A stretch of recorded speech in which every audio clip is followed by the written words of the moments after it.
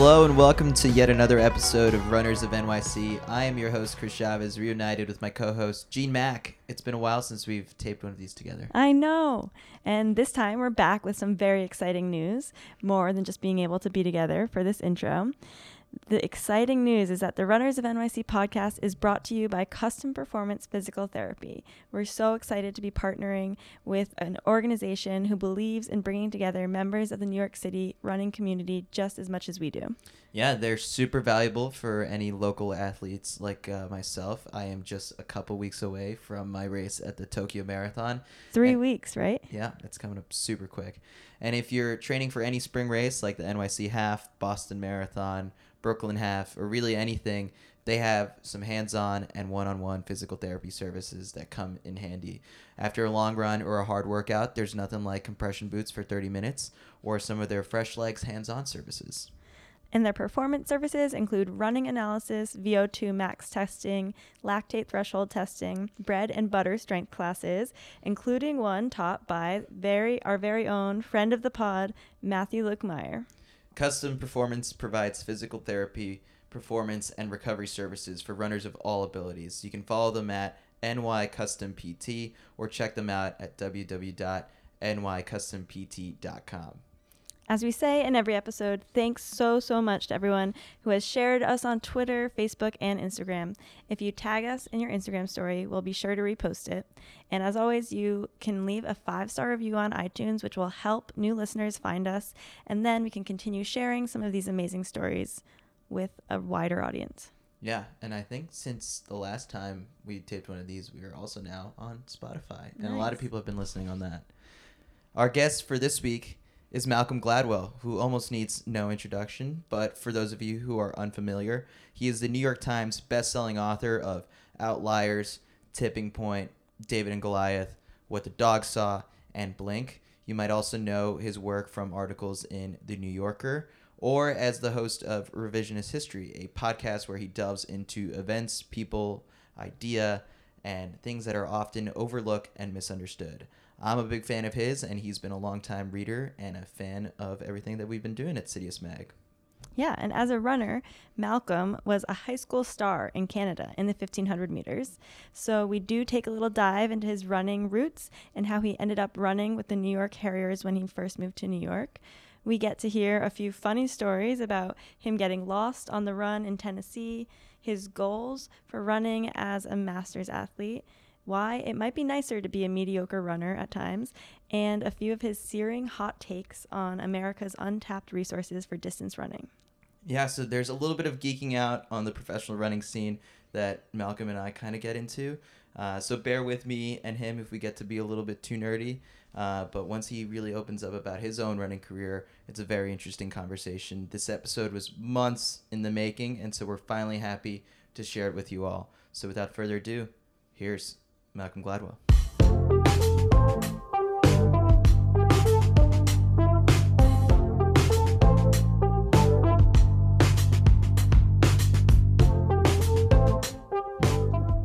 All right, so we're joined here by Malcolm Gladwell.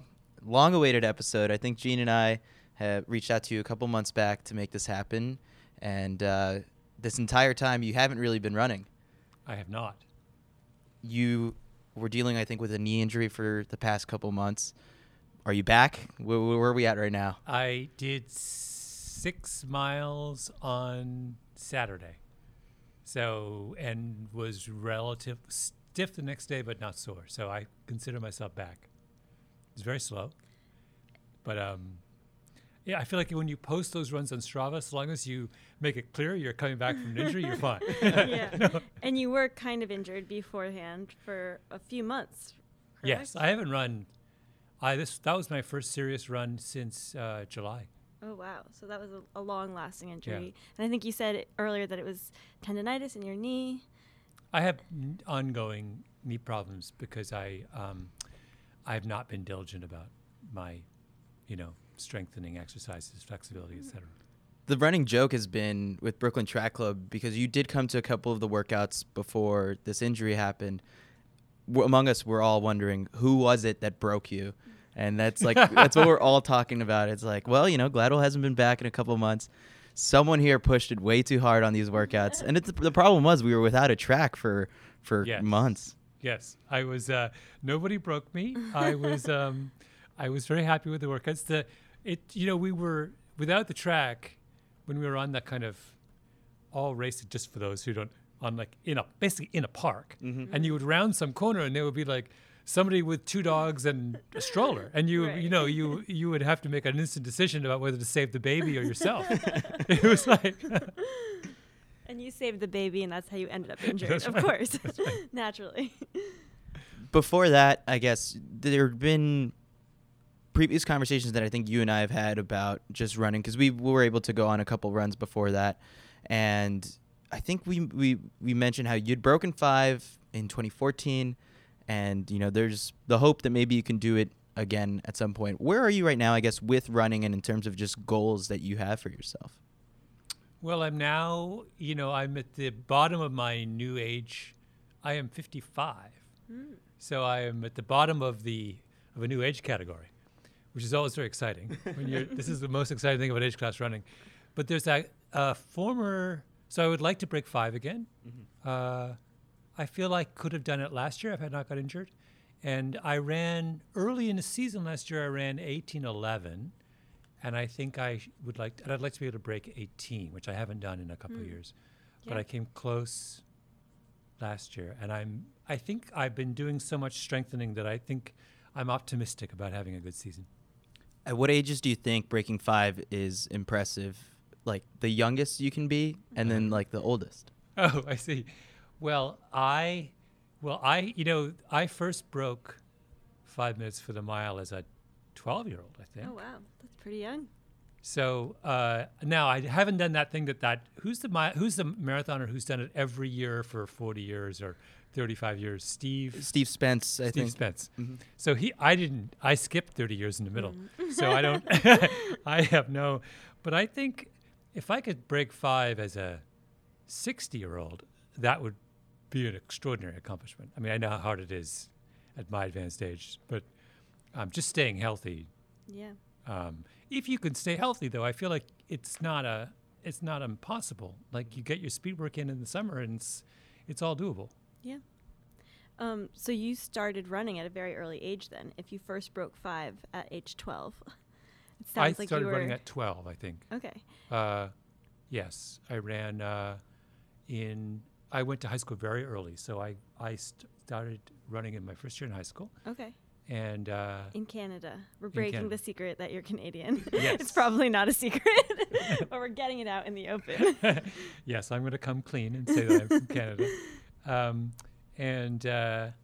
Then had a very brief, a good but brief career as a high school runner. And then Okay. I was basically done until I was 50. Nice. There's still that pride, though, among like the Canadian high school champions, I guess, like the equivalent of, I guess, what would be like a state champion out here. You managed to win one of those titles, Yeah, right? so the big high school meet in Canada is called OFSA. It's the Ontario, and to win OFSA is like the biggest thing that can happen to you as a human being in Canada. And Alex Hutchinson won OFSA many times. Okay. I won OFSA once. Came But you're in the second. class. So. I'm in the class. In fact, I was Alex, who I know, I was very proud of his high school career, as he should be. But I pointed out to him that his winning time at OFSA in the youngest age category, 1,500 meters, was slower than mine. So I have that over Alex. And I've been telling the world as far and wide. I find this really interesting that kids growing up now, I mean, there are Canadian stars that are popular here in the United States when it comes to runners. I mean, Kevin Sullivan might have been one of those guys in the early 2000s and maybe late 90s who was getting some recognition. For you, when you were growing up, what was that like? Because nowadays, I mean, a kid in Idaho could pull up an Instagram and follow Justin Knight and all of a sudden become like a huge Justin Knight fan. And Yeah. for you, I guess, what was it like, I guess, getting news about other runners, and then at the same time, who did you look up to? Well, it's funny because it is markedly different. You knew very little about your peers, particularly those who were outside of your region.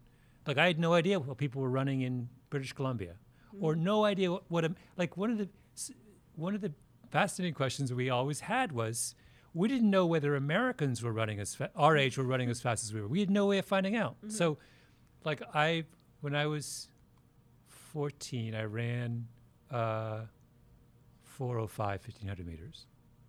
I literally did not know whether people in America were 10 seconds faster, 5 seconds. I mean, but I did know. All you did know was what was happening at an elite level. So I got my track and field news, and I was obsessed with Seb Coe and Brendan Foster and Steve Ovett, and I knew my Canadian people, and then that was it. I knew Steve Scott, but I couldn't tell you a single thing about, the 10th ranked NC2A 5K runner, because I had no access to that information. Yeah, and so when you're kind of like that much, and were you a big track junkie back in the day? You love the elite side of the sport now, but yeah, back then, I never stopped following the elite track and field. I still think of it as the greatest. It's the greatest of all sports. It's the most beautiful and the purest and the. So yeah, I've always that. What's different now is that because we all have access to so much more. It's possible to be a fan of.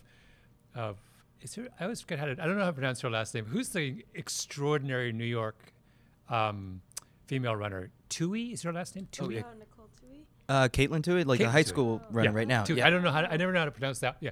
Like, so, I mean, I never met Caitlin Tui. I'm desperate to watch her run. Like, but that notion that you would really, really want to watch a 15-year-old run a race was unheard of in my day. Like, cause you just didn't know what was going on at that level of running. So it's so much more engrossing now. Yeah. Also the fact that you can kind of know a little bit about these people themselves. Like when I was growing up, we obviously had things like Mile Split and Let's Run message boards. We had a lot of results that were being thrown around. So I was aware of, how fast people in other states and like maybe even some Canadians were running, but I didn't like know who they were in such a way that things like social media makes accessible now, where you can kind of like get a feel for a 15-year-old's personality because they have such a public facing entity. It's just like adds kind of a bit of just more of an enticing storyline, I guess. You can really like sense the person behind these results instead of just a name. Yeah. I mean, this actually brings up a point that I've often thought about track and field. The track and field, if you look at the sport that has done the best over the last 15 years is basketball. Mm-hmm. And it's done the best because basketball is perfectly suited for the social media age, right?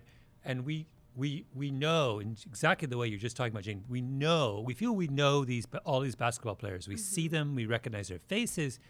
If Kevin Durant walked in this door, we would know instantly it's Kevin Durant. There would be no hesitation about, this dude who's 6'10". Yeah, he'd have to duck. But track and football has suffered, I think, because it is not perfectly suited for the social media age. They're not differentiated in the same way. We don't recognize them. They're not. It's only there's a zillion of them on the sideline, not just 5 playing most of the game. True. Track could do what basketball does. There's a possibility we should know and we should understand the personalities of all of these people in the same way that we understand Steph Curry and Katie and LeBron. And I almost feel like when I read, message boards or Let's Run or whatever, I almost feel like any track athlete who has a personality and wants to express it, people look down their noses at them or roll their eyes a little bit. They immediately call it out at like how fake it is. It's fake. It's like ridiculous. It's like this is a sport that we're trying to promote. And if I think that, that Matt Centrowitz, I mean, I follow him on Instagram. I'll be honest. Go Matt. Like, do even weirder stuff. Like, that's I think that's fantastic. That's just it makes me feel like when he races, it makes me have much more of a connection to what's going on the track.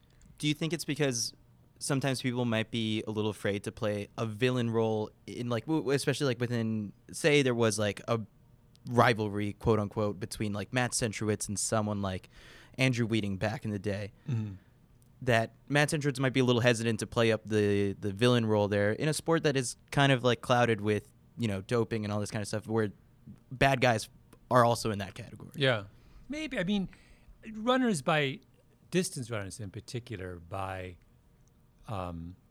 are characteristically more introverted and genteel. I mean, you can't be someone who devotes hours and hours and hours to a solitary pursuit that requires an extraordinary amount of self-discipline and sacrifice and be wild and crazy, right? It's just not allowed wild and crazy. So we're operating at a little bit of a disadvantage, but that's not to say we are without personality, and we shouldn't be encouraged to show our interesting sides. So I don't know whether it's about. I think it's more about just the kind of general expectation that we're all going to be mousy and boring. Yeah, I feel like everybody kind of points to the fact that there aren't strong beefs or rivalries like Chris is talking about, like the fact that there's not a reason to watch someone step on the track to try to like embarrass someone else, because runners are so interconnected that everyone wants to be friends, which is really nice and admirable. But that's what gets blamed for running not being more interesting or accessible to people who aren't runners. And I sort of see that, but I also agree with what you're saying that I would still watch if there were just like very kind of strange out there personalities, regardless of whether they were vicious and like wanting to demolish everyone else they were racing against or not. But yeah, do you have any runners that you watch because of their personality only? Not because of, well, I watch because of their running personality. Like many runners, I'm not afraid to say that I spend an awful lot of time watching old races on YouTube. And I was watching some old Alan Webb races. And I think it was in a 5K in a world championship or in a major event where he did this kind of bananas surge in the middle of the race. Do you remember this? Maybe with like a mile or so left, he just throws down this absurdly fast. And of course it destroys him and he ends up doing, but my heart went out to him. I was like, good for you. Like it was this kind of ballsy, and I feel like his perspective was, why not? I mean, I'll probably lose. Maybe he felt he was going to lose anyway. And his only chance was to do something. And I felt the same way with, on the flip side, I wish there was more of that ballsiness when Mo Farah was running on the track. A lot of people just seem to concede at the gun. I mean, they would if you're not going to take it out hard, you're going to lose, right? I mean, there's just no question Farah in his prime was going to outkick you. And the kind of willingness of people not to sort of play it safe always struck me, always disappointed me. So I sort of like it when someone does something dramatic on the track, and I'm drawn to that, to those kinds of displays of those sort of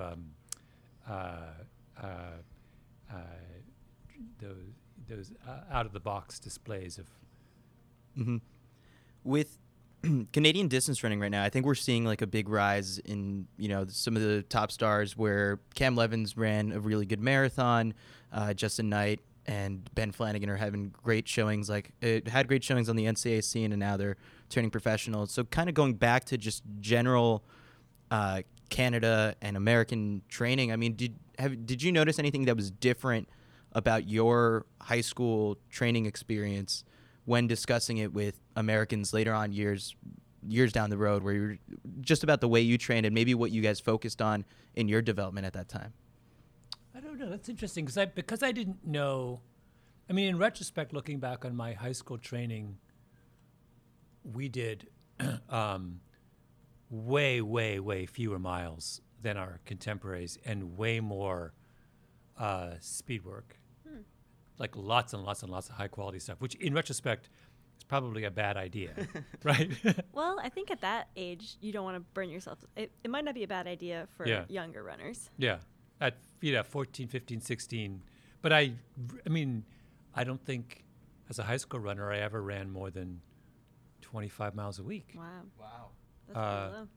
But a lot of super high quality hill work and speed work.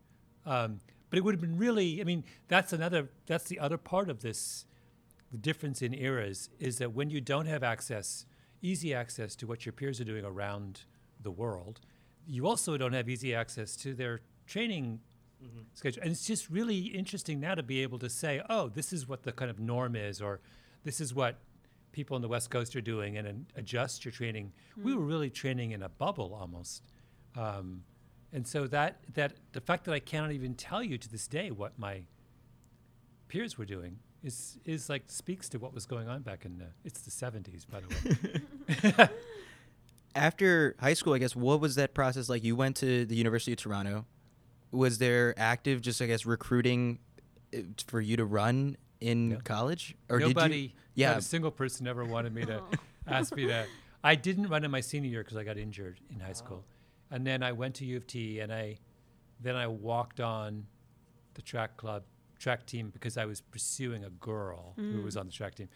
And so I started running in an attempt to kind of court her. It's just like, so I It's started honestly running. a recurring theme that we've had here on the podcast. People start running to get girls. Exactly. And we would go, we ended up doing we built up to a 15-mile. We used to do a 15-miler on Monday nights, and it was only after like months of this that I worked up the courage to ask her out. But I started to, for the first time in my life, do serious miles, and ran indoors one season in college. It's actually the greatest regret of my life that I didn't, and that I didn't race more. In that when I was in my kind of physical prime. how often do you think about that? All the time, because I know that I was in, there were some great world-class runners in my peer group, and they were clearly a standard deviation better than me. So I never harbor any hopes that I could have been an elite runner, but I could have been a sub-elite runner. I mean, a comfortably sub-elite runner. And I would love to have, could I have run a 14, 15, 5K on the roads at the age of 20? I think so. Could I have run 3:45 for 1,500 meters? I think so. That's really good. Yeah. That would have been nice to have a nice feather to have in my cap. Do you think those are kind of your ideal events? Would you have tried to go further in distance or do more road running? Ideally, I'd like to go Down. The race I really loved was the 800. Okay. I wasn't probably. My brother was actually a much more talented runner than I was, and was a absolutely superb 400, 800 runner. And this is gonna. I love boasting about my brother. My brother, it should be clear, never trained. So he would go to one. I don't know if that counts as boasting. He would go to one track practice a week. On the basis of one track practice a week, he ran as an 18-year-old, 17-year-old, a 50-point 400 meters. Wow. Now, but that was not his best event.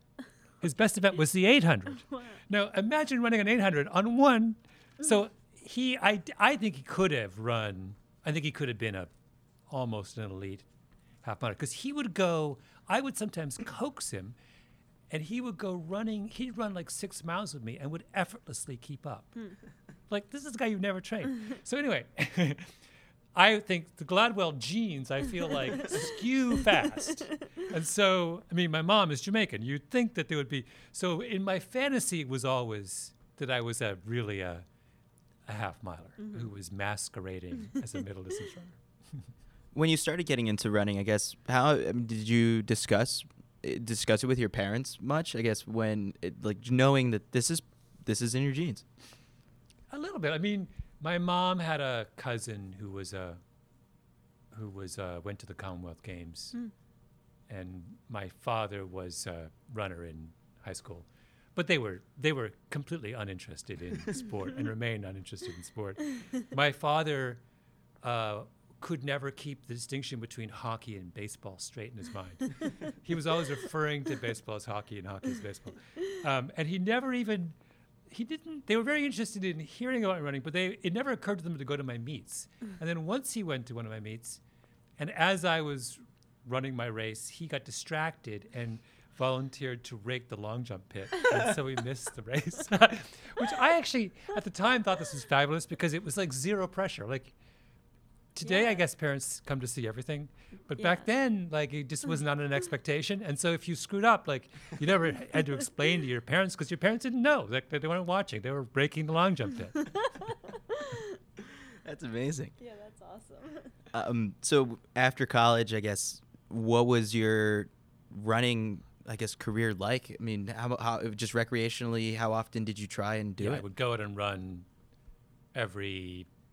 what would happen is I would run and then I would get more and more serious and I'd get obsessive and then I would get injured and then I would quit for 2 years and then I would start up again. So I just had these little starts and stops, but I wouldn't race. I didn't really race. So I was running, but I was never racing. And actually the truth is I don't like racing. I really like training.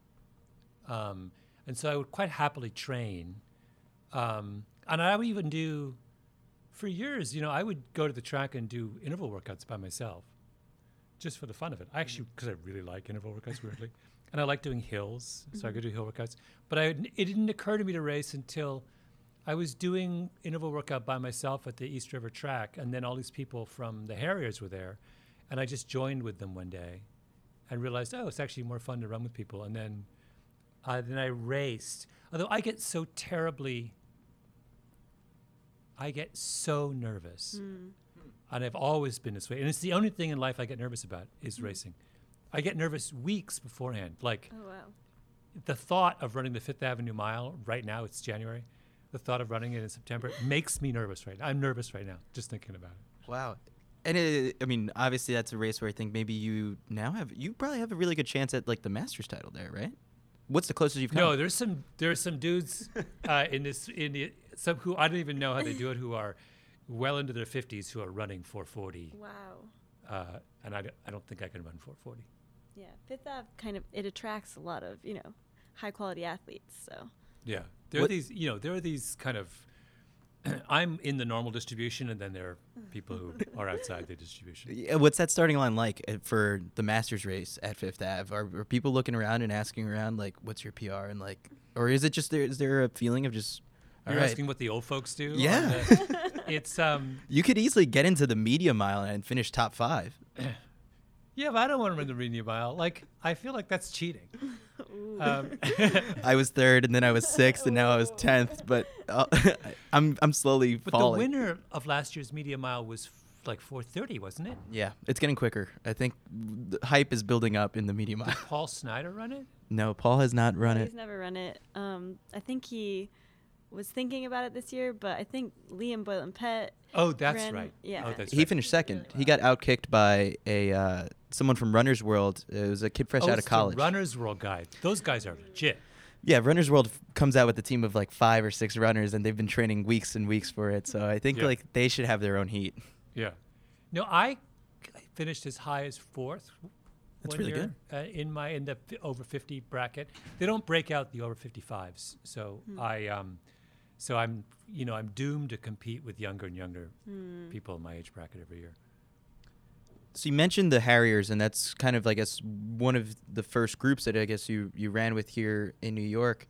But before that, I guess, like how much time was there between, I guess you worked at the Washington Post for a while, and then landing eventually and being based here in New York. What was the time, I guess, like the timeline between all these events in terms of like getting involved in the New York City running scene? Oh, well, I ran on my own in New York for 20 years before Wow. getting involved. Maybe I came to New York in 93. That's when I was born. So embarrassing. I'm so old. But you had been working, so you graduated University of Toronto and moved to the States after that for a Yes. job, but not to New York. No, I started in D.C. I was in Okay. D.C. for the first 10 years, Okay. working for the Washington Post, and I ran with a kind of fun runners group in D.C. And then I came here and just ran casually until 2014 or 13. So actually, so I don't even know how many years that is. About 20 years. I just sort of ran on my own, and then in fact, I think the last competitive 1,500 meters I ran was in on an outdoor track was in 1978. Oh, wow. And then nothing happened until 2013. So that is That's a long hiatus. it's a long hiatus. Long hiatus. Yeah, we're just kind of working our way into the normal question we usually open this podcast with is like, when did you get to New York? What brought you to New York? So we're kind of finally arriving see. there. And for you, was that work? Yes. So I came to New York to be the New York bureau chief of the Washington Post, and then I didn't want to leave New York, so I had to leave. Instead of being recalled back to Washington, I quit and got a job at the New Yorker, and stayed. And so I have been here ever since. Great. With the Harriers, and when you decided to become a part of that group, I nowadays there's so many different groups and clubs all throughout the New York City running scene. And for you, I guess, even this in the 90s when you're running kind of recreationally and casually, what was your observation about the structure of New York City's running scene? I mean, the NYAC has been around for years and years, and Central Park Track Club has been around for many years, but now there's this boom. But for you, from an outsider looking in, what was it like? It was just... Well, I was totally unaware of it. It didn't even occur to me that I could join a running group. I don't know why. I just never crossed my mind. I was running for years and years and years by myself, endless treks around the reservoir. And then like it was just this chance running into the Harriers. And then it was only then that I understood that there was, we would start going to team races and things, and I would understand that there was this massive community of people. And part of it was this really interesting thing that, I'm going to sound very naive, but I had this notion because I was a very good high school runner, I had it in my head that running was pointless unless you were really good, and that it wouldn't be fun if you were mediocre. And then, now that I'm a mediocre runner, I realize that being a mediocre runner is actually even more fun. In fact, I think I would rather be a mediocre runner than a good one at this point. Why is that? Can you just talk a little bit? Because then you can just enjoy it for what it is, and you don't have any great expectation of winning everything. And the pressure is because remember, I hate racing. Right. Mm-hmm. So, that was this epiphany that happens to me at the grand old age of 50 that actually it's fine. I could just join a group of people and we'll run like nice times, but not amazing times. And I'm never going to win another race as long as I live. But it's better to do that. And then I was even thinking that if I were to be an elite runner, I've often asked myself this. So suppose I had a choice. I could be an elite runner, and my choice could be I could be one of in the top 10 in the world, or I could be somewhere between 30th and 40th in the world in the 1,500 meters. What would I rather be? And the answer is I'd rather be between 30th and 40th. Interesting. I'd rather be running 3:36 than 3:31. And the reason is, if you run 3:36, if you win a race, it's like, whoa, right? It's an amazing accomplishment. But secondly, what you do is you go to Europe, you hang out, you live on $10 a day, and you run a lot of B meets, and you have a blast. And you go out and you go drinking with your friends after the race is over, and you come home, and it's like you're hitchhiking across Europe, essentially. Whereas if you run 3:31, it's a job, right? And everything's a crisis. And when you don't win the race you're supposed to win, it's like your life is falling apart, and you have 17 people trailing you, and you got a shoe sponsor who's threatening you if you don't succeed. I mean, it just doesn't sound like fun. I feel like some 3:36 runners out there might might have a bone to pick with you. What do you mean? You mean that it might still be pretty hard to run 3:36? Oh, no. I'm not saying it's not. But there's not as much pressure. It's the absence of the pressure. It's just as hard in terms of, but there's not all of the. Maybe I'm romanticizing it, but I just think of the idea that there's enormous sums of money at stake, and agents harassing you, and people calling you a failure if you come in third as opposed to second. Right. All of that stuff is just the stuff that I as a runner, wouldn't be interested in.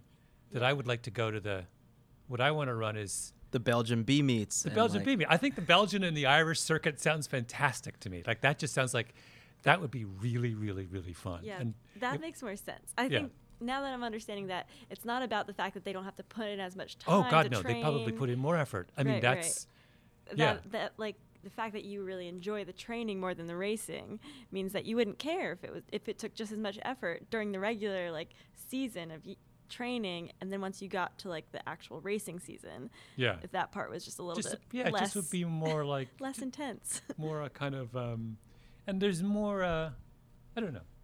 There's something to be said for it's the amateur ethic. It's the sort of English. My dad was English, and he was very much in the spirit of the English amateur. Like anything worth doing was worth doing at a mediocre level, according to my father. He never wanted to be That's perfect at anything. He wanted to be like, he built his own greenhouse, and he was proud of saying there wasn't a single right angle in the whole thing. Like the fact that it worked, but it was like, if you looked at it, it was like kind of slightly off. And he was fine with that. Like that was his kind of ethic. And I love that notion of, you don't have to be the greatest piano player in the world. Just be like a good enough piano player and enjoy playing the piano. Like Interesting. I like that ethos. The Great British Baking Show is making more sense to me right now too. Everything's starting to click. So for, I guess, like as much as you follow this elite side of the sport and how much you love it, I don't feel like it's the subject of your work too often. And a lot of people, I mean, this has been probably mentioned on Let's Run message boards, or people have probably tweeted at you just like, when can we get like an episode of like revisionist history or a chapter in one of your books about something in running? And I guess like, why is it, I guess, that you hold back on doing it? because I don't know what to. Like there are two things in my life that I'm experts in. I'm expert in cars, and I'm an expert in in elite track and field. Like I have 30 years of quite in-depth knowledge about who ran what when. But I don't know what to say about it. I don't know how to. It's much easier to do stories about things you don't know anything about, where you discover it along with the reader or the listener. But track, I completely have no idea what non-track fans will find interesting about track. I don't know. I'd be more likely to do a show about cycling than I would be about track, just because it's somehow easier to get into it. But I mean, I know if I was doing a show that was just for serious track fans, that's one thing. But I'm not. I'm writing for a generalist or Right. doing shows for a generalist audience. So I'm constantly puzzled. I'm open to suggestion if someone can give me a good idea to do. But I thought of doing one actually on the London women's 1500 meter final, where so many of the top finishers have been busted for knocked off, doping. yeah. But I don't know where that goes. Right. Like, what's the story once you've made that observation? It's not like you can rerun the race years Yeah. later. Well, I think that's part of the story almost, is like following up with the people who have been awarded medals. Like, how does that feel? What did they actually want to happen? I mean, yeah, it's kind of like an unsatisfying story, but I think because it's an unsatisfying thing that happened to them. Yeah, yeah. There are other interesting stories that would be great to do, but they can't be done. So, like, imagine if he would agree to talk, sitting down with Ashbel Kiprop and having him explain what happened. When did he start? Well, he's actually doing TV interviews in Kenya right now. Like Oh, in he the is? past couple of weeks, like there's YouTube clips of him professing his innocence. So I guess for the listeners who aren't as familiar, Ashbel Kiprop, Olympic Yeah. champion in the 1500 meters, tested positive for EPO and swears that it was this cover up. It's really bizarre. Yeah. Where he was extorted for money and all this kind of stuff. But he's out there and he's, to this day, I guess, professing his innocence. And it's Malcolm showing me right now. It's the background on his phone. So you believe him? On my phone, the screensaver is Ashbel Kiprop. That, I think, tells you everything you need to know about my love of track and field. But I was devastated. I mean, I don't want him. I mean, maybe he is innocent. I have no idea. But getting the story of why people feel compelled to cheat, because they do. It's not a. I don't think it's an idle decision. I think people convince themselves they have no choice, or they convince. There's something complicated and fascinating that goes on behind that. And I think of kind of laying that bare would be a great story. But I just don't know that anyone would ever participate in such a thing. Yeah. But how do you kind of zero in on the stories that you do end up telling through revisionist history or in your books? Like, I know there's a lot of research that goes into the writing of almost all of your books, but which stories like kind of come to you as ones that are worth going down the research rabbit holes that you do? Yeah. I don't have a good answer to that because I'm in a constant state of panic about where are these stories going to come from next. So I'm in one right now, actually. I'm very close to despair about the upcoming season of Revisionist History. But usually what happens is if you panic enough, then at the very, very last moment, something emerges and you seize on it. Yeah, and I agree with that. But the other thing is, in journalism, generally speaking, if you just all journalists know this, if you just start talking to people, stories typically emerge. That you're panicked only because you haven't started talking to people. And then the other thing is, the solution is always that you turn one episode into 2 episodes. That's the genius. Perfect. How, and I guess running, bringing it all together, how does that play a role in maybe sometimes brainstorming these ideas? Have any of these episodes or chapters just occurred to you in the middle of a run, or do you use running as a break, like when you're just so deep into research and all this kind of stuff where you're just like, I need to get out for 5 or 6 miles? Yeah, sometimes it does. It is any kind of solitary alone time, which is incredibly difficult to come by these days, is of usefulness to people who are in a creative profession. So I think there's something hypnotic about a long run. And I never ran longer than an hour until 3 years ago. Wow. And then I discovered long runs, and I'm in love with them. Of course, they make my chances of getting injured exponentially greater. But the whole second hour or after the first hour, really, there's something magic about that in terms of what your brain starts to do that I found incredibly.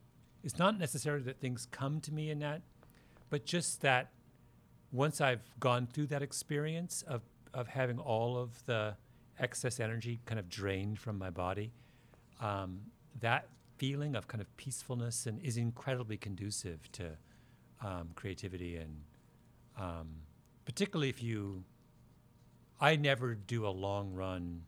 I always do them in nature because I go upstate on the weekends. And that's special too. I mean, I don't think I would feel the same way if I was doing my 12 miles down the West Side Highway in Manhattan. I see people do that, and I just think, oh, that's so sad. That's what I do, yeah. You're doing this incredibly beautiful thing, like in the worst possible place. Wow. I mean, having spent 2 years in Flagstaff where you can literally get lost in pine needle covered trails for probably 10 hours at a time. Yeah, it's heaven. And how did you move to New York? I don't know. But you must love New York too. You said you didn't want to go back to D.C. when that opportunity Well, no, that came. was for professional reasons. I didn't want to. I was finished with being a newspaper writer. Do you not actually enjoy living in the city? I'm sorry, what was the question? I guess. I didn't hear. I just was wondering if you do not actually enjoy living in the city. If New York is not your favorite place to live. No, I don't mind it. I don't have any. I don't have special. Some people have this kind of deep, visceral. I suspect Chris has this deep, visceral attachment to New York City. I do. He does. I don't. I could easily live in 10 other American cities. So do you not consider yourself a New Yorker? No. Okay. I'm Canadian. I'm an interloper. I don't. Gotcha. But, I'm on hiatus from Canada as well. Yes, but I'm at on some hiatus. point you'll go back. And I don't. Weirdly, I use criteria for best place to run as really high up in how I rank cities. Interesting. And this is just not a good city to run in. I mean, there's 2 places to run, unless you get in your car, or you get on the subway and you go all the way up to, Van Cortlandt Park. Right. But you're stuck with the Bridle Path and the West Side Highway. Like, that's like how good. And then in Brooklyn, it's just the same endless route around Prospect Park. I don't know. I just like, it's just, and you got to eat. You're 40 minutes in a subway to get to these places. It's just, the whole thing is ridiculous. Like, but Portland. Can you imagine stepping out of your front door? I can imagine. Forest That- Park, right? That just sounds like so. So there are. Colorado too, right? Doesn't that sound nice? Colorado, now I'm just fantasizing over here. Yeah. When we first went on our run together, you took me through Central Park. I guess we did a couple loops of the reservoir.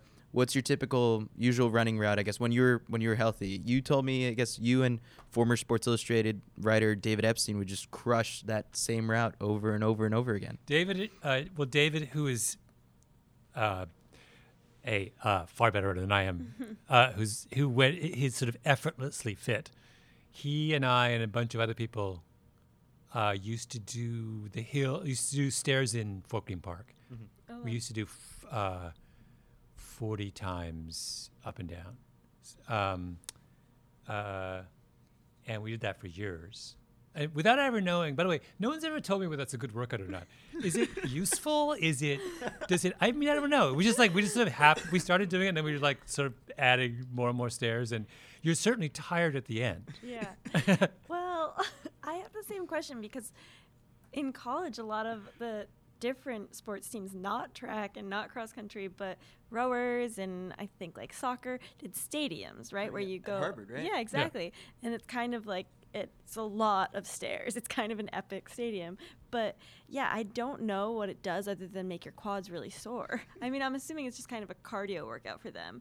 But I can't imagine that like runners would get more benefit from doing that than doing like some interval workouts. So I don't know. I don't have an answer for you. I mean, but it's a workout you can do in the middle of Brooklyn, which is this chief advantage, and it's novel. How many stairs are there at Fort Greene? There's not that many. It's 100 steps up. Okay. So 40 is Do and you up and down. skip So it's stairs? 8,000 up and down, Okay. which is a good hour on the stairs.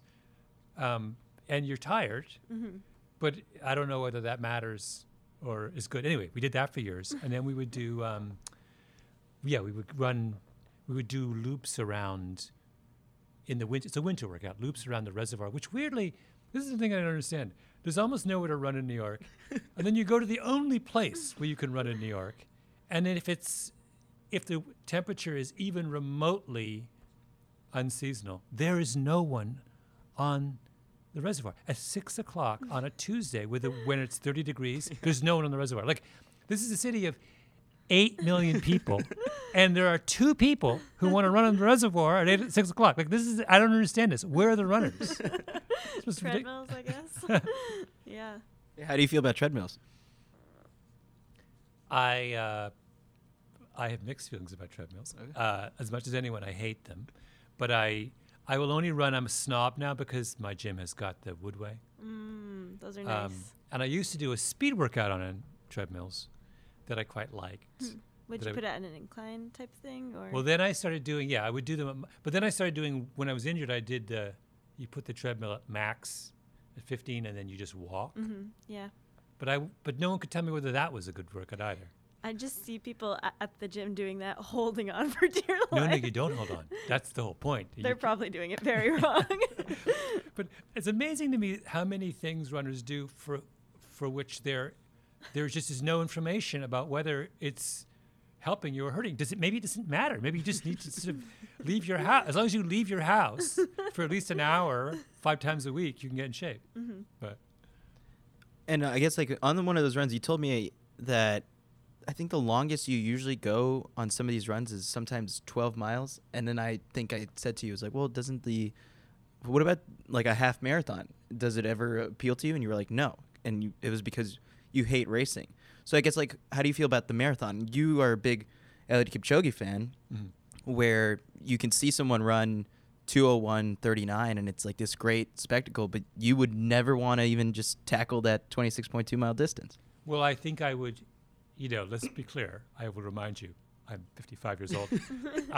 If I tried to do the training necessary to run a decent marathon, I would get injured. A. B. Ed Whitlock would have something different to say. What's that? Ed Whitlock would have something different to say about by the the way, age. I remember Ed Whitlock from when I was growing up in Canada. Wow. He was the most, but he, is a freak of nature. You can't compare not gonna yourself to compare Ed you. Whitlock and say, it's like saying, well, look at Michael Jordan. You should be able to win 6 rings too, Malcolm, if you take up basketball.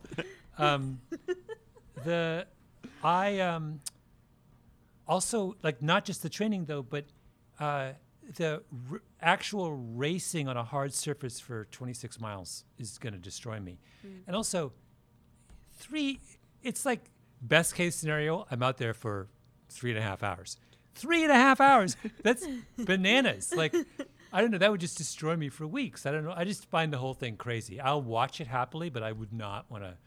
Like I said, in my ideal universe, I'm a half miler. That's 2 minutes and 15 seconds at this point in my life. Yeah. Not. So what do you make of Nick Thompson's Chicago Marathon? He's a good friend of yours from your days together at the New Yorker, and he just ran Chicago and ran 2:39, I believe it was, or 2:38. I think it was faster. He beat Faster. me. Oh yeah, he Yeah. passed Gene, I think, at one point. Oh, he did. Yeah. Was he Just- wearing Vaporflies? 4%, yeah. That's a whole nother question. I need to take up with Nick. Do you not believe in the magic of Well, the 4% no. shoes? My position is, I don't know. I don't have a position. My question is, so let's suppose they are as good as they say they are. Then how's that fair? That some people can afford to buy them and wear them, and not everybody's given them. I Yeah. mean, if it would be one thing if they conferred a trivial advantage, a minor one that would be significant to someone who was a 2:01,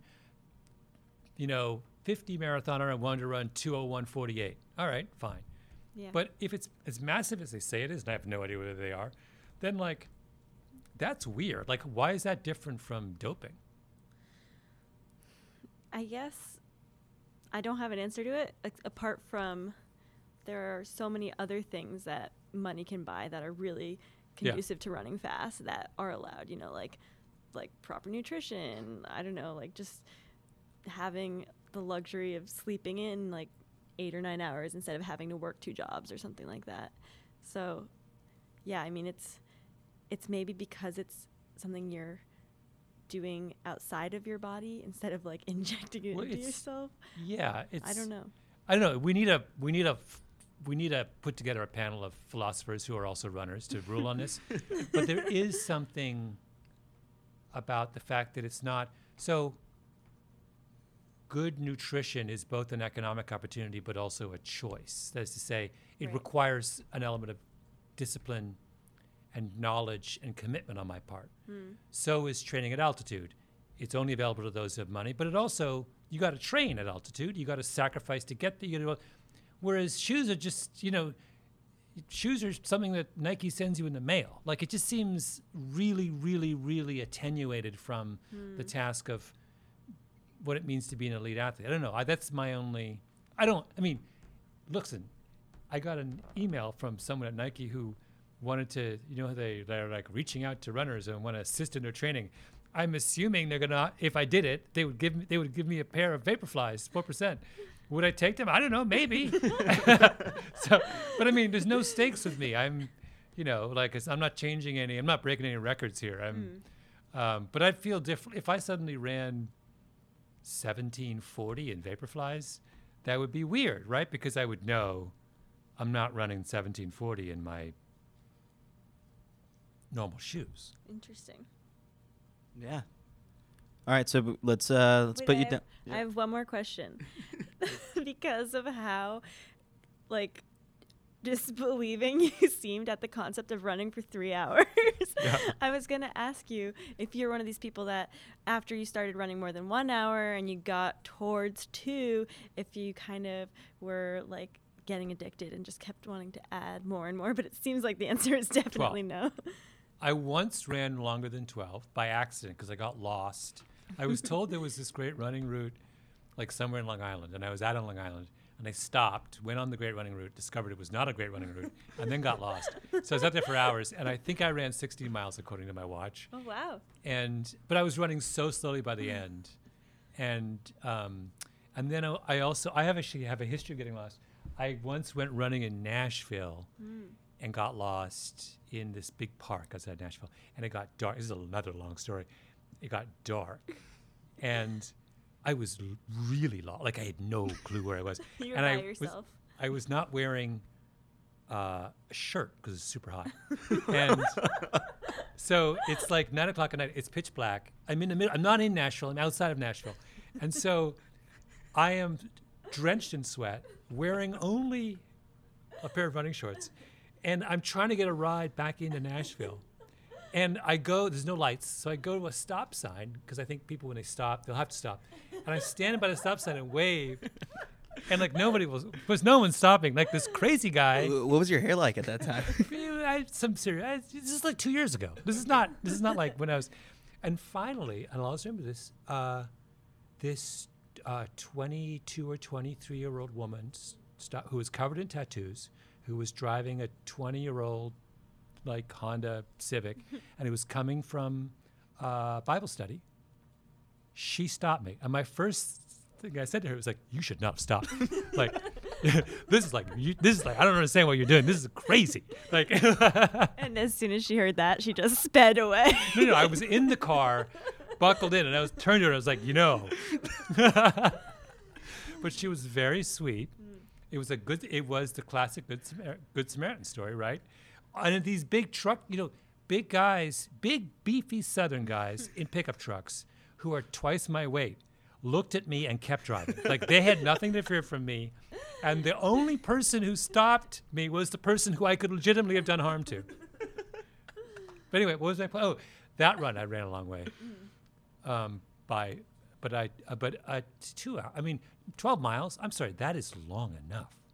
That's like a long way. Mm-hmm. Actually, in your episode they did on Brian Williams in Revisionist History, you mentioned, I guess, memory, and you said how you keep track of, I guess, like you have a record of where you were, like on specific days. Mm-hmm. Like it's a very detailed record. Mm-hmm. So your training logs, Mm-hmm. like how detailed are your training logs with runs? Well, pre-Strava, when I was a kid, they're very detailed. I can tell you like exactly the workout I did on, February 6th, 1977. Wow. They're all like in a box somewhere, but it's kind of fascinating because I went back and I was looking at them, and of course it's always so disheartening because you realize just how much faster you were. That's the weird thing about running. Like as a 14-year-old, when in every other respect, I'm assuming I'm way better than I was at 14, except for the fact that my 14-year-old self would kick my ass, my 55-year-old self, like, which is so distressing. Yeah. We're going to move into the final questions that we ask every guest. So the first one, your favorite place to run in New York, which sounds like it's not in New York, like a little bit outside of the city. Well, no, I think it's I have two nominations. The Aqueduct Trail, I pick it up in Tarrytown. Yeah. And starts go around there. north. You can connect it all the way to Van Cortlandt, but I think I at some know. I parts don't know how it's to try to dicey. do that. And I can't figure it out. It gets Yeah. complicated. You got to cross over things. There's like highways. I love that one, and then you loop into Rockefeller State Park, and then there's a rail trail that I do in just outside of Kingston, New York, near where I have a house upstate, which is divine. I mean, as good as running gets in this region. Nice.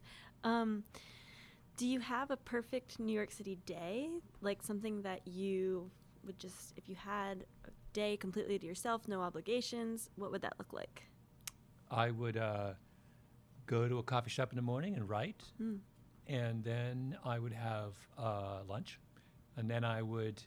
The chief things that make the day great are that I don't have to talk to anyone, and that I can have some solitude, and then I can and then in the evening would have some kind of vigorous run, whether it's probably, I wouldn't mind a day where I didn't talk to anyone until I went to but even at track workouts, I don't really speak to anyone. I'm not very chatty in group settings. But the idea, but at least I would be around people doing something. That's a pretty ideal. I like it, and the day would be super hot because I love, particularly running in really hot weather. It's one of my favorite things. With your ad reads, you mentioned how you only drink a couple of, I think, what is it, 5 liquids? 5 liquids. That was in one of my episodes. Yeah. Yeah. Which are, so it's water, coffee, tea, milk in coffee or tea, red wine, and water. Mm-hmm. That's it. Wow. So are you a picky eater? Like pizza? Do you do pizza? No pizza. No. Did you ask about pizza? Yeah. Do you eat pizza? Sure. Okay. So look, our question is, I guess, best pizza spot in New York City. Oh, best pizza spot in New York City. Well, there's one. I mean, I'm not giving you a proper. There's one near my house that's really good. It just started. It's called. Oh my God, I've forgotten what it's called. It's on Perry Street and Greenwich Avenue. It has It has pork belly pizza, which I've never had before, which is bananas, and it's really good. Rosemary's Pizza. Because there's a Rosemary's restaurant. Now there's a Rosemary's Pizza, which has pork belly pizza, and I can't recommend it highly enough. Cool. What is the weirdest thing you've ever seen on a subway in New York? Seen on the subway? Yeah, while you were riding the train. Or I guess waiting for it on the platform. Well, we've all seen disgusting things. Yeah. Yeah, maybe something that struck you as bizarre, something you've only ever seen once. I don't know. That's a really interesting question. I don't ride. I ride my bicycle everywhere around the city, and I'm not if not, I don't really leave my neighborhood. I'm not I'm not on the subway as much because I don't commute anywhere. So my subway memories are limited. But I know my favorite thing on the subway is when you can identify, when you can sort of see, like when you get on the subway and you see that every woman is reading Michelle Obama's, memoirs. Like there's always those kinds of subway moments when you see a kind of thing happening collectively. Those are my kind of, I did actually get on the subway recently and see like every woman was reading. Wow. Not every woman, but enough that it was like you're like, whoa, like lots of people are buying this book. Right? You're hoping it's your book in a couple of months. So we usually ask Yankees or Mets, but I guess you probably don't root for either one. I gave up on the Blue Jays. That's right. Broke my heart, and not the Expos. You weren't an Expos guy. No, because I grew up outside Toronto. Mm-hmm. I found cheering for a baseball team so painful because the pain is so attenuated. It's like they drag it out over innings, and like it's just I couldn't take the suffering, and so I gave up the sport. I haven't really been a fan for many years. Okay, we always have. Actually, I have one more question I want to ask you. You might not have an answer to it. That's fine. But I recently heard one of my favorite radio producers talk about how they come up with stories by having Google alerts for very specific phrases that they say. Oh my God, that's so genius. Well, maybe I'm just giving you an idea then. So I'm assuming you don't have any Google alerts. No. But one of their phrases was like bizarre but extremely intelligent, or like bizarre but genius, or something like that. So do you have any phrases that you think would lead to stories you'd be really interested in researching? Well, it's funny you mention this because when I was at the Washington Post years ago, we had a contest to see who could get the phrase "raises new and troubling questions" into the newspaper the most in a 1 month period. And I feel like it's been used a lot recently. And so we had that contest, and then, which I lost at the very, very last. I think I lost 4-3. Oh. And then we had a new contest. Not that much. I guess you didn't want to be over the top about it. You could do a lot with that. But then we realized that was too easy because too many things. So we had another phrase which was really hard, and that was perverse and often baffling. And Wow. it is really hard to get perverse and often baffling into a newspaper.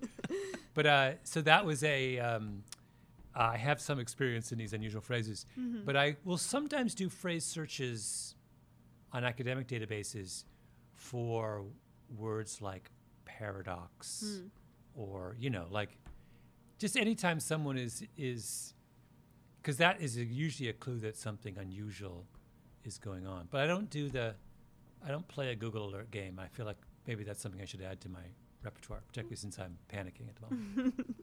Yeah, you could. Okay, and then our real, actual last question is that we usually ask the former guest, the last person we recorded with, to ask a question to our next guest. So in this instance, we recorded with Parker Feuerbach. I asked them how to pronounce it and still can't remember. But they asked you what's one story or one thing you know or that you've learned either about running or just more broadly, I kind of guess about the world we're living in that you were blown away by and kind of want to share with people listening. Oh. I'm paraphrasing that, but I think that's Yeah, it was pretty much like, what do you think you know about running that no one else really knows or understands or feels? Oh, or about being human. That was the other part. So it's quite broad. Yeah. maybe I'll stick to the Could be the about. running. Do I know anything about running that other people don't know? I don't think I know anything that no one else knows. I mean, maybe I care differently about. I suppose I would answer it this way, that I would say this, that if you polled lots of, on the question of how efficient running search is, so how many of the people in our world in America right now, who can run a 6-minute mile, who are capable of running a 6-minute mile, actually run a 6-minute mile? I am very strongly on the side that says the number who are capable, given the opportunity, is enormous. In other words, I think that the distribution of the amount of untapped running talent in a country like the United States is vast and growing vaster every year. I think as each year passes, we get worse and worse at capturing, at exploiting the amount of available running talent. Interesting. And I would say I take an extreme position on this view. Why do yeah. you think that it continues to get worse as each year passes? Do you think that other sports are doing a better job of recruiting those people that would become runners? A smaller percentage of people are even in a position to figure out whether they like running. Who try, people for various reasons. Part of it is the rising obesity rates. That basically, once people are above a certain weight, it becomes very difficult. Like risk of, it doesn't even occur to many people, or the whole notion of running gets written off as an activity. I think we also are losing so there's a smaller pool of people who I think are willing to take athletic activity seriously, and then within that pool, I think we're losing out to other sports. I mean, you just look at what's happened to American marathoning, male marathoning in particular. Yeah. It's like the country's got, I don't know how many more people than it did in the 70s, and yet the number of elite marathoners, I mean, I know we have good depth, but the number of people who can run 2:10, Right. it's astonishingly small. If you conducted an experiment, It's one guy right now. it's one guy. But if you conducted an experiment and you took every baby born in 1995 and you kidnapped them and put them in a large, and you've made them all run, right? So this is the thought experiment. No! Oh God! Every American baby born in 1995 is kidnapped, raised in a training camp, and we see how many 2:10 milers can we get out of that group, right? Now, I would say you get and we're assuming optimal training over the course of their life. Nobody quits. They all love running. Are they wearing 4%? They're winning. We can get them 4%. Nike funds the whole thing, right? So this is like we're going first class all the way. I'm saying we get 1,000 210 marathoners. Wow. Wow. 1,000's a lot. Right? I mean, that sounds crazy, I know, but look how many 210 marathoners. So Kenya has a system where sort of pretty close to that, where like if you are at all interested in running, or a better example is Jamaica. Jamaica's got a system close to that. If you're even remotely interested in sprinting in Jamaica, you sprint. My cousin's elementary school in Jamaica has its own sprint coach, elementary school. Wow. like, so they're doing that experiment. And what happens? A country with 2 million people, it basically has the best sprinters in the world, right? So that just extrapolate from that. They can produce, let's say, 25 male and female world-class sprinters from a population of 2 million. So I'm saying maybe 1,000's too high, but America has 100 times as many people as that. So how many world-class marathoners should we be able to produce? A lot. Yeah. Right? Look how many come out of Japan. Yeah. Insane numbers. Right? True. So Okay, I'm taking 1,000's too many. 500. So I guess a couple more weeks of physical therapy, and then we'll have you back at practice. I'll be there. I should be there. I think I'll be there in 2 weeks. Oh wow, Yeah. nice. And then after that, it's all sights set on what is it? Let's put maybe Brooklyn Miles Senior, like the Masters race. I would love to run that this year. Yeah. I think they moved it up to June. Oh, Oh, wow. is it downhill or uphill?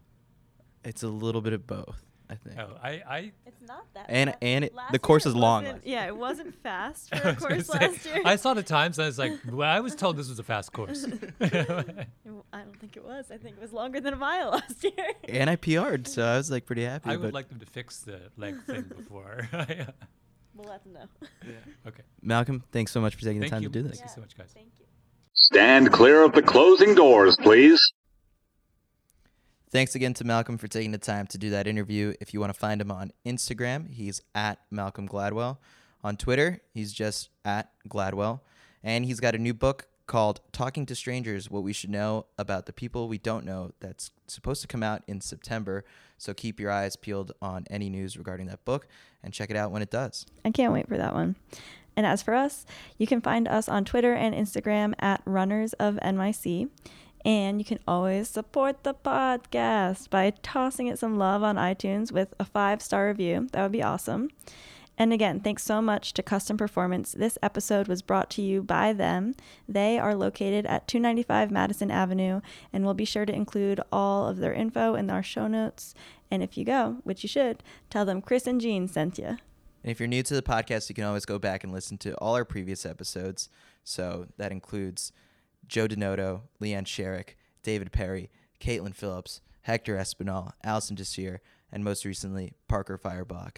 So, yeah, I think we're starting to we're close to episode 10 now. Yeah, it's a long list to go through all those people. It's pretty good. All right. Well, yeah, thanks everyone for listening, and we'll see you again soon.